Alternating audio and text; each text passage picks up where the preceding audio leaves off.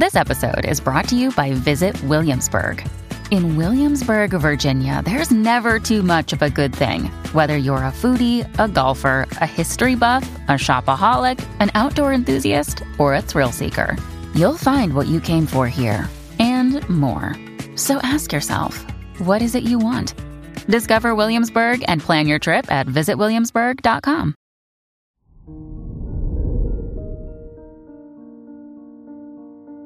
Hello there, Pisces, and welcome to your horoscope for today, Monday, February 5th, 2024. As your chart ruler, Neptune, sextiles Mars in your 1st and 11th houses, it's time to reflect on the impact you'd like to make.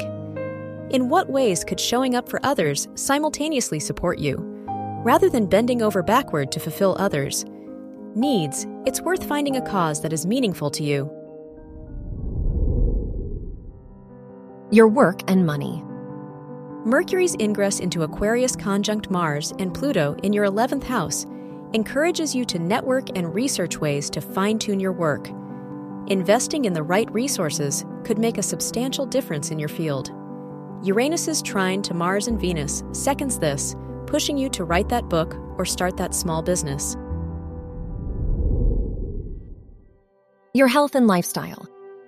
With the Sagittarian moon sextile the Aquarian sun in your 10th and 12th houses, it's worth reflecting on where your fulfillment fits into your social role. Have you made enough time for your hobbies and interests lately? It might even be worth reorienting your priorities entirely toward a more passion-driven direction. Your love and dating. If you are single, the sun's sextile to your 5th house ruler allows you to open up to new people easily. It's a great day to put yourself out there and set up a first date as long as you have clear intentions. If you're in a relationship, it'd be a nice day to have dinner with mutual friends or volunteer together. Wear red for luck. Your lucky numbers are 5, 21, 30, and 47.